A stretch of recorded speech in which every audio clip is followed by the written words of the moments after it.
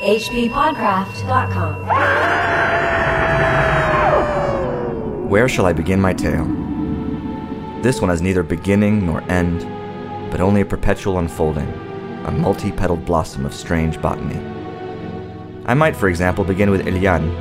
She has nothing to do with the story except that she happened to start it off, or rather, she happened to start me off on it. She burst into my room one day when I thought her 3,000 miles away, if not more. She opened the door and said, "Here I are."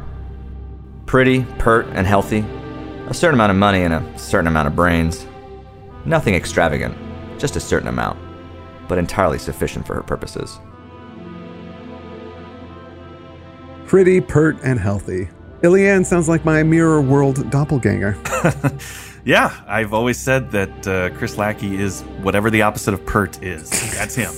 Although Eliane has a certain amount of brains, nothing extravagant, which means that as her opposite, you have an extravagant amount of brains, which is also something I've always said about you. Chris Lackey has an unnecessary and frankly wasteful amount of brains. I really don't use much of it at all. You do weekly spread them out to the masses on this podcast, the H.P. Lovecraft Literary Podcast. At hppodcraft.com. I'm Chad Pfeiffer. And I'm Chris Lackey. That was the beginning of the introduction to Guy Endor's novel, The Werewolf of Paris. And it was read by an old friend of the show, Erwan G. Marshall. Oh, yeah. Thank you, Erwan. And thank you, everybody, for making October the new improved Werewolf History Month. Yeah, man, this is so new and improved. I can't even believe it. We shouldn't even call it Werewolf History Month. It's because history's stale, you know, and this stuff is like cutting edge. We should call it Fresh Werewolf Month.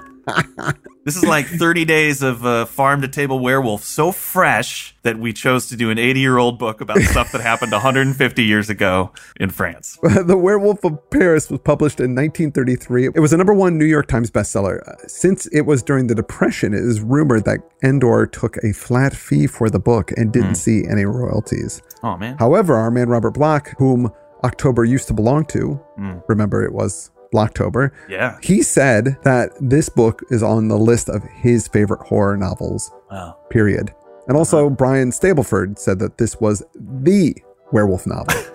I feel like Robert Bloch just kind of fought his way back onto the show there. Oh, he did. He found out we weren't doing Blocktober, so he went back, wrote an introduction to the 1993 edition of this book, and then boom, fought his way back on the show. I mean, you got to admire Robert Bloch. He's a fighter.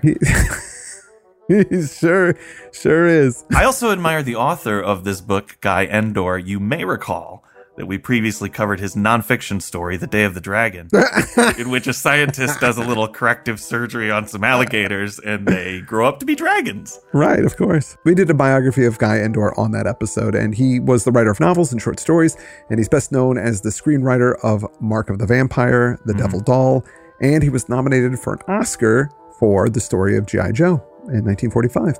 Yeah. Ironically, he worked for Universal Studios, but their movies The Wolfman and Werewolf in London are not based on his novel. You know, years ago, I don't know if you remember, but you and I got invited to one of those mall test screenings of An American Werewolf in Paris. I know, yeah. I went. Did you go with me? Yeah, both of us went. You gave some feedback on the film. I remember you just suggested adding a few seizures to it, I think.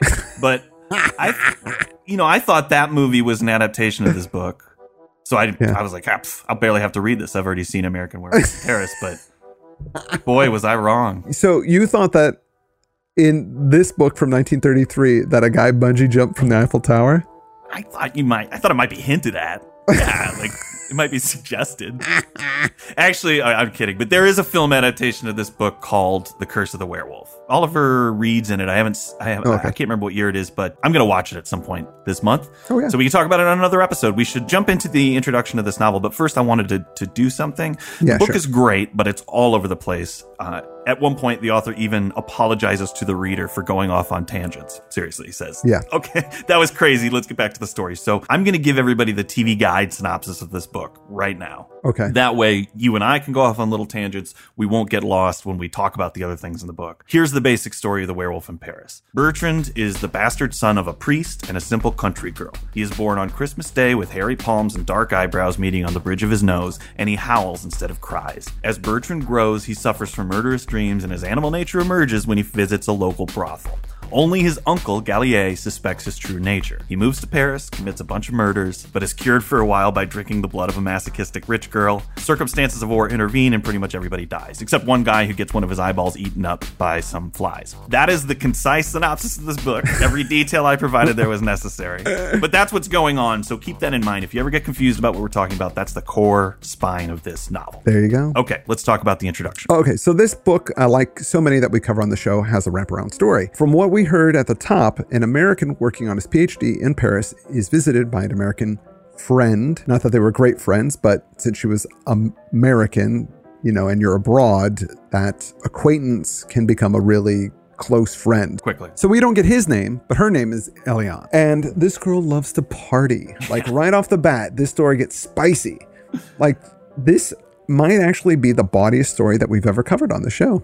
Yeah, sometimes we get accused of inserting sex into our analyses of these stories. Sure. But the insertion is all Guy Endors in this case. We don't have to make it up. This is a pretty scandalous book, and I actually mean it this time. I'm not going like, oh, scandalous. Like there's S&M, rape, incest. I was surprised by it for a book from 1933, and I couldn't put it down. Yeah. I don't apologize for it. That's amore.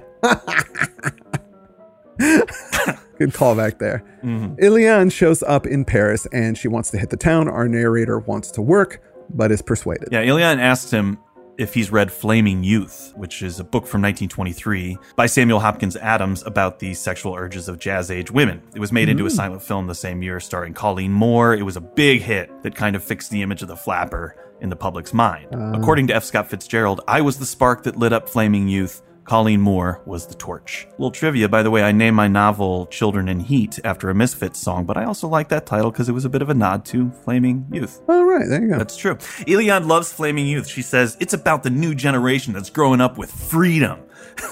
And this section, I felt, should be read by anybody who complains about those kids these days.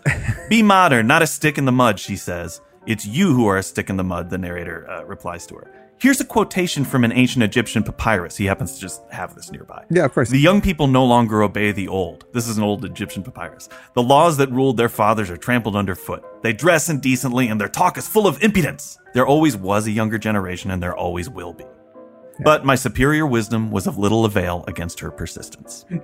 I was just reading recently that Socrates hated written word. He got real mad about it. He's like, oh, people are so lazy nowadays. They're writing things down because they can't remember them. That's brilliant. Millennials. So they go out and they rip it up. As they hit different bars and music halls, they pick up a bit of an entourage. Eliane is hungry, and there happens to be an all-night restaurant. So they go there like at 3 a.m. She's hammered and horny, and she says that she's hot. So she starts taking her clothes off down to her bra and panties. I've done it. And then she throws herself at a strange man and she says, take me, I'm yours. And they totally make out. And there's nothing special about that guy necessarily. She says, I'll be anybody's in this room. I mean, she's like throwing herself at everybody. The narrator tries to rein her in, so she moves in on him, but he isn't into what she's offering. So she goes back to the first guy. Then they take off in a taxi and get it on. Well, such is the world, the narrator thinks. He just kind of lets her go. So one of the guys in the entourage they picked up is a bit of an intellectual as well. So he and the narrator get to talking and they go for a walk. As they're out, a woman propositions them. His new friend asks how much and she says a price. And then he walks away. She lowers her price and he still walks away until finally she says that she'll do him for free. Yeah. And then he just, blows her off and walks away. And the narrator thinks, man, that was a real dick move. Like, why did you ask her about her payment if you weren't interested? And he goes, I just fun little game I like to do. And he's like, man, this guy's a jerk. Yeah. But the guy says that the reason he was doing it to her is because that she was a pathological case. It's a disease, he went on to say. They are as if possessed by a beast. Did you know that there is a new school of psychology that is returning to the old belief in possession? That was the ancient psychology, too. The Romans, for example, thought of insatiable sexual appetite as due to possession by a wolf. So we're hitting on some thematic elements here. The wolf and sex or lust are tied together. And he goes on to give a bit more background onto that. The word wolf is to be recognized in the Latin vulva, and in the word lupanar, a brothel, lupus being Latin for wolf. You know the Roman festival of the Lupercalis? It would correspond to our carnival and was characterized by a complete abandonment of morals. So the narrator starts thinking about Eliane if he was going to ever see her again. Like, she just ran off with some random guy. Yeah. She's not from this town. He's not even sure where she's supposed to be staying, where her stuff is. And then he actually says, well, I didn't actually see her again until 3 years later, and she was married. He thinks that her husband might actually be the guy that she hooked up with that night, but he can't remember. And of course, he doesn't want to bring it up if he isn't the guy. Yeah, you don't want to mention that.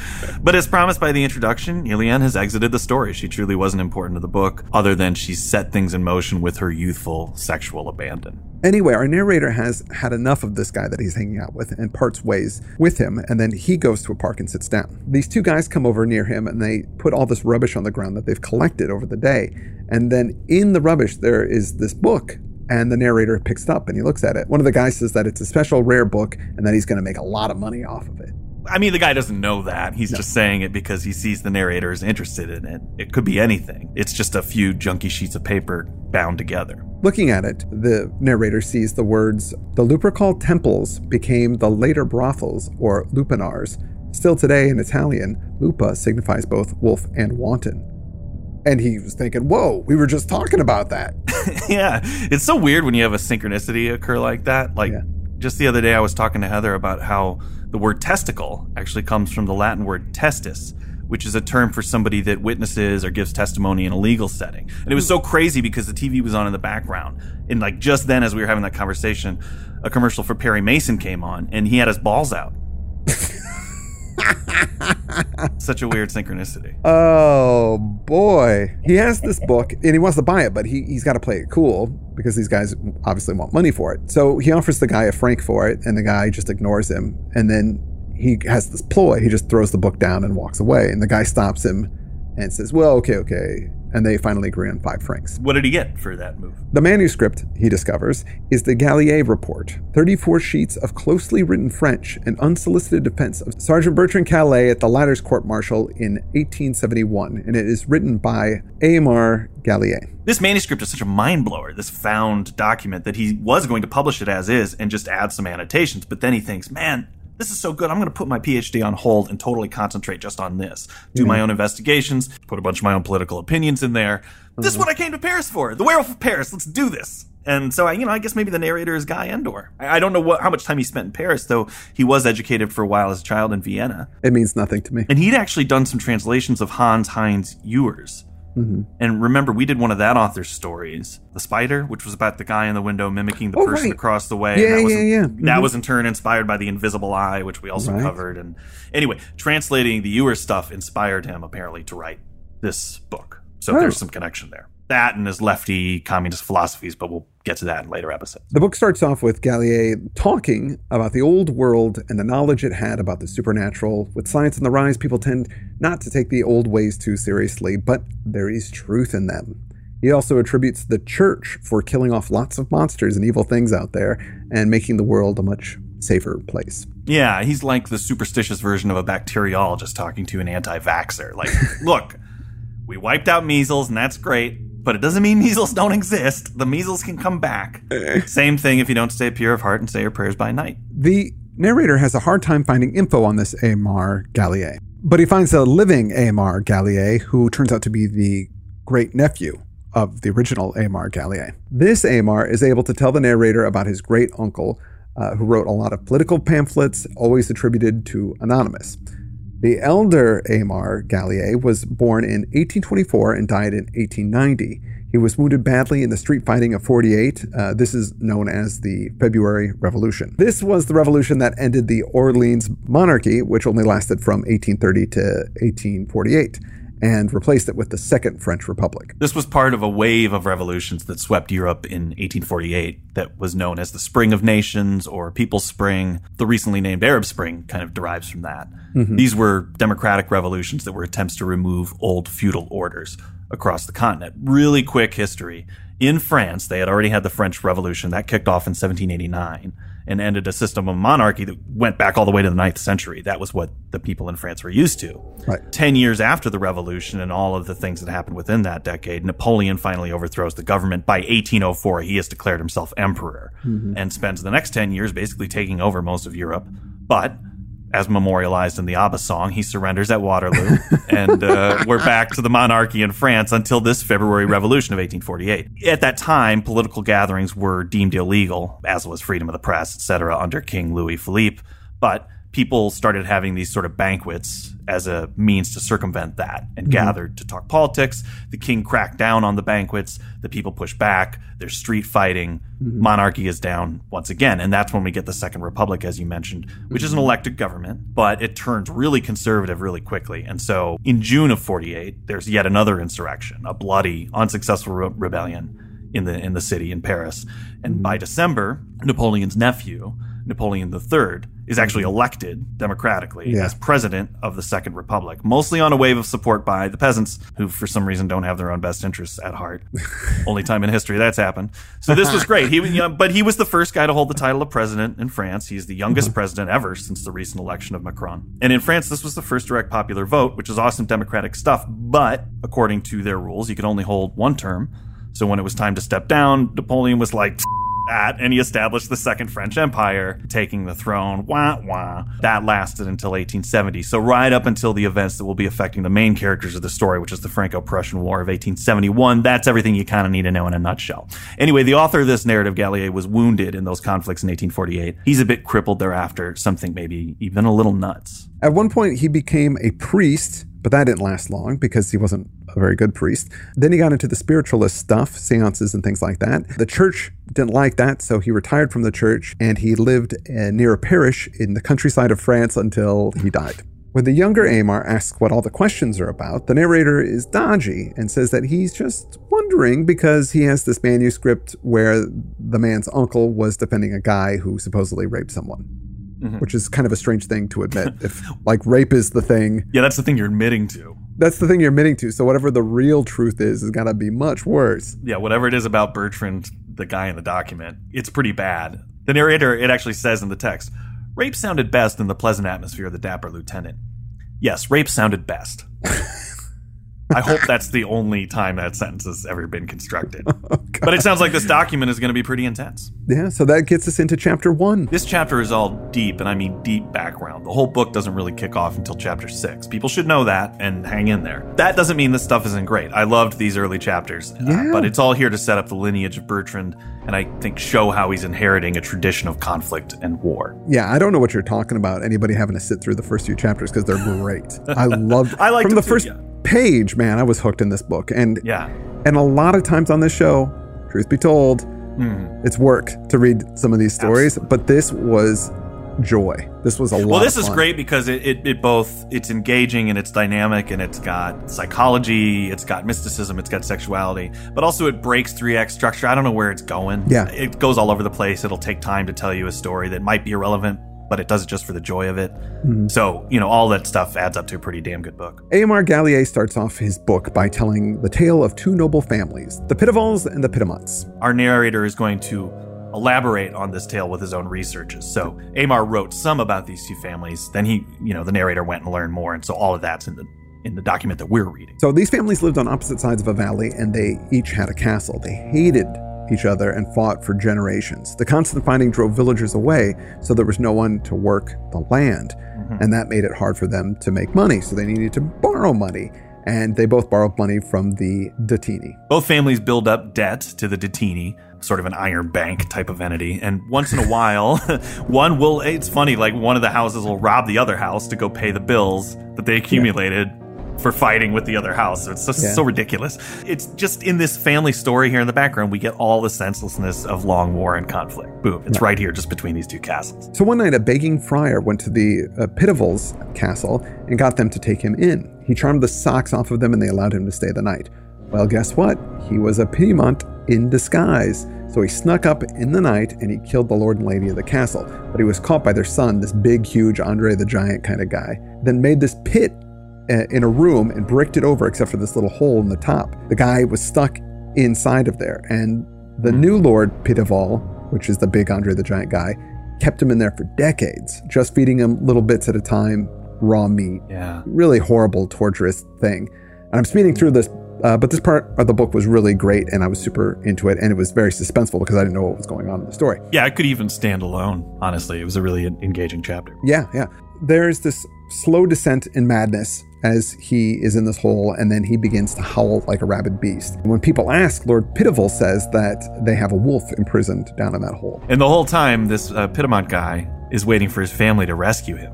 His name's Jahan or Jahan. I don't know how you pronounce it, but of course, they think he's dead, so they don't show up to try and save him. So decades go by, and both the Pitifals and the Piedemonts are broke, and the Detini call in the debt. The giant lord, now old and slow, leaves without a fuss, but the only remaining Piedemonts show up, 2 old ladies, and they want the remains of their long-lost kin. Yeah, they're emotional about it. One of them might have even been a wife to this man. It says, tell me where poor Jahan lies buried. And then he gives them the key to the room that has the pin in it, because he's still alive. And just walks out. It's so cruel because they're, instead of finding a body, they're going to find this debased, animalistic madman that they used to know. And then they're also going to know that they failed him all these years, leaving him for dead instead of coming to rescue him. The Pitifals don't matter much to the greater arc of the story. It's about the Piedemonts. And you're right, the Pitifals don't matter much to the greater arc, but he does make mention. He couldn't find a lot of Pitifals in the records over the centuries. There is one, Gayat de Pitival, who became somewhat famous. He talks about how this guy basically wound up founding the crime genre of nonfiction, true crime stories. And turns out this was a real guy. Francois Gayat de Pitival was a French advocate, born in 1673, died 1743. He compiled a famous collection of true crime cases. And this is where we get, the term cause célèbre, famous cases. Oh, right. Yeah. Later, the literary genre of true crime, it became actually known as a Pitival. So a true crime story would be called a Pitival. Oh, wow. He kind of revolutionized that whole industry because true crime stories used to be only for legal professionals to consider. And he thought, well, the public might be interested in these kinds of things. And of course, they ate them up, and we're still consuming Pitivals today. Yeah. If there was a Pitival streaming service, it would be a hit. Heather works for a production company that produces all these murder shows for the ID network. And so I would say even part of my household income comes from Pitivals. Wow. And why?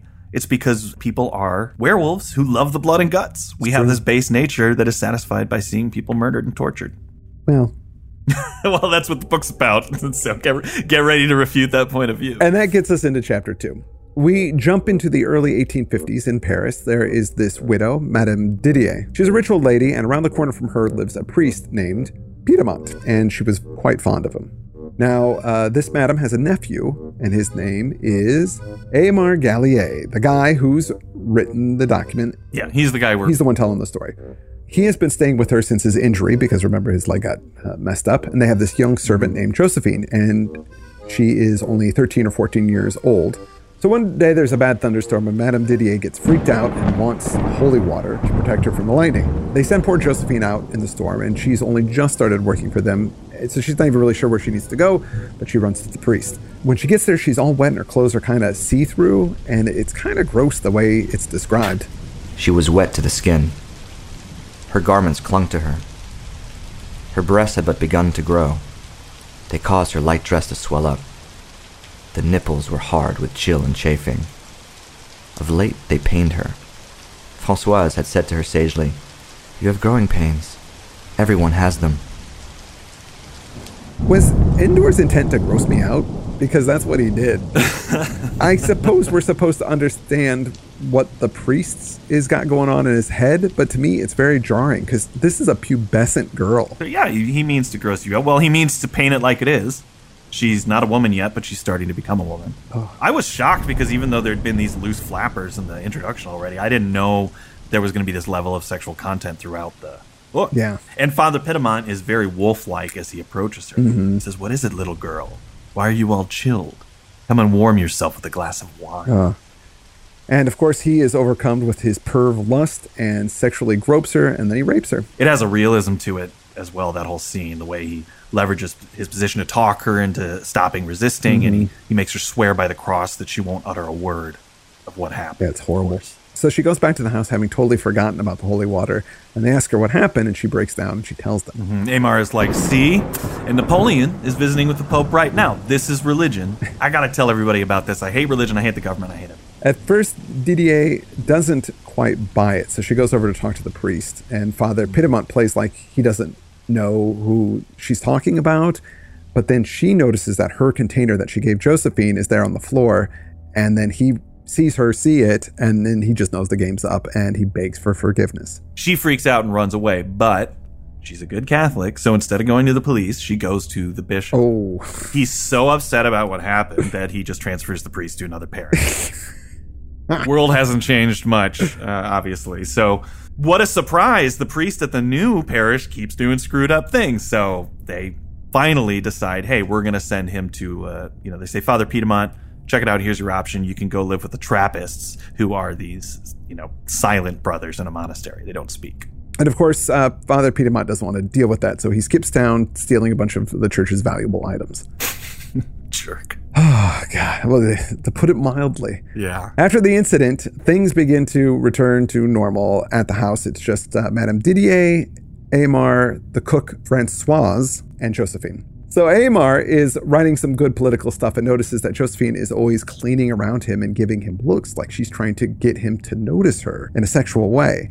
And he isn't sure if she really is or if he's imagining things, but he says that he finds himself attracted to her, which disturbs him. So he keeps away from her as much as he can. This rape has kind of pushed Josephine to only see herself as a sexual object, maybe, or it's unlocked the wanton animal nature inside of her. I don't know. I felt terrible for her.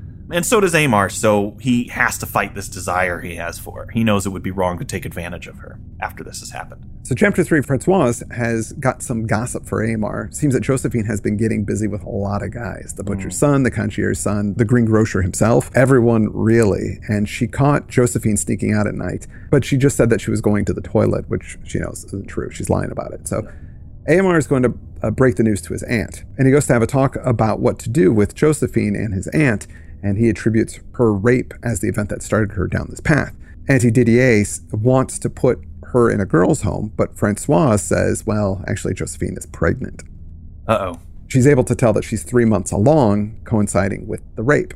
So they bring her back in, they talk to her, and she feels like she's doing nothing wrong, which, if not for her age, she isn't, by having sex with these other boys. No. Aunt Didier is going to send her off to a house for wayward girls, but then she thinks how it would look for her, so she decides to give Josephine a room and let her stay in the house.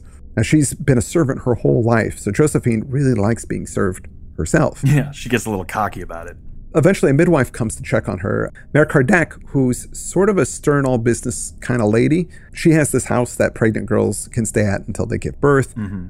She basically takes care of girls who got pregnant out of wedlock and maybe want to get rid of the baby and hide their pregnancy. So they're not going to have abortions. They come here and they stay at Mère Kardec's house, and then she takes the baby when it's born and ships it off to her relatives in Normandy, and it's adopted. Yeah. And then the person will leave like nothing ever happened. Like, hey, I just went off to have a rest or a spa or whatever. And that's kind of Mère Kardec's whole business. Right. So that's why she's so good at understanding everybody's unspoken intentions. Yes. She's only in the story briefly, but she's totally a smart lady. I really like her character. She knows what's going on. Auntie Aymar and Francoise take turns visiting her. One time when Aymar is visiting, Josephine is alone. She throws herself at him. Mm-hmm. He spurns her advances, but then he just can't hold back, and he and Josephine have sex in her room. Oof. So Aymar gets home and suggests that his aunt go to the countryside to get some air, remarking that she looks a bit unwell, and he convinces his aunt, and Francois goes with her away. So once they're gone, he goes straight back to the house and has more sex with Josephine. He's tortured about all of this, but he can't stop himself from doing it. And he even feels, he thinks to himself, I'm worse than that priest that raped her. And he even starts to have less angry feelings about religion because he says, I'm just as weak as those people I condemned. He keeps trying to work and not see her, but Josephine is all shut up in this place. And she says that, you're the only thing that I look forward to. My life here sucks. This is terrible. If you don't come, I'll kill myself. Yeah. Months go by, and Aymar's aunt writes to him and asks, why he never mentions how Josephine's doing. And he's like, oh, I'm so busted. Yeah, somehow she knows that he's been visiting. So maybe Mère Kardec mentioned it, not knowing that it was a secret. He plays it off. He's like, hey, auntie, I just stopped by on the way to my friend's. She's like, whatever, Josephine. I just come in, give her a card. One of those shiny balloons. Get her a Snicker bar. I don't know how she's doing, really. By October, the auntie returns. Aymar is in a serious state of melancholy because he stopped visiting Josephine now because his aunt's around, and so is Francoise. He feels like he's starting to go mad. Josephine is threatening suicide, so they have to transfer her to a barred-windowed room, and everyone is just miserable, and that ends chapter 3, and I think that is a good place to end our show. On a good, miserable note, yes, absolutely. I would have liked to have gotten further, but there's just so much to talk about. So much to talk about. There's a lot of political content later in the book that we'll be able to rush through. But next week, we're finally going to get to the birth of Bertrand, who's our cute little werewolf boy. Yeah. And he's going to start driving the story. So I'd like to thank our reader once again, Erwan Marshall. Yeah, thank you, everyone, for being a part of Fresh Werewolf Month. That's good, Werewolf. You know it is. This is a free show. If you subscribe, you can get more episodes a month, plus access to everything that we have ever done before, ever. So check it out. Please check it out. You got to see how this book turns out. Why did flies eat up on that one guy's eyeball? You're not going to find out if you don't subscribe, so please do. That's all we've got for this week. I'm Chad Pfeiffer. I'm Chris Lackey, and you've been listening to the H.P. Lovecraft Literary Podcast. At hppodcraft.com. hppodcraft.com.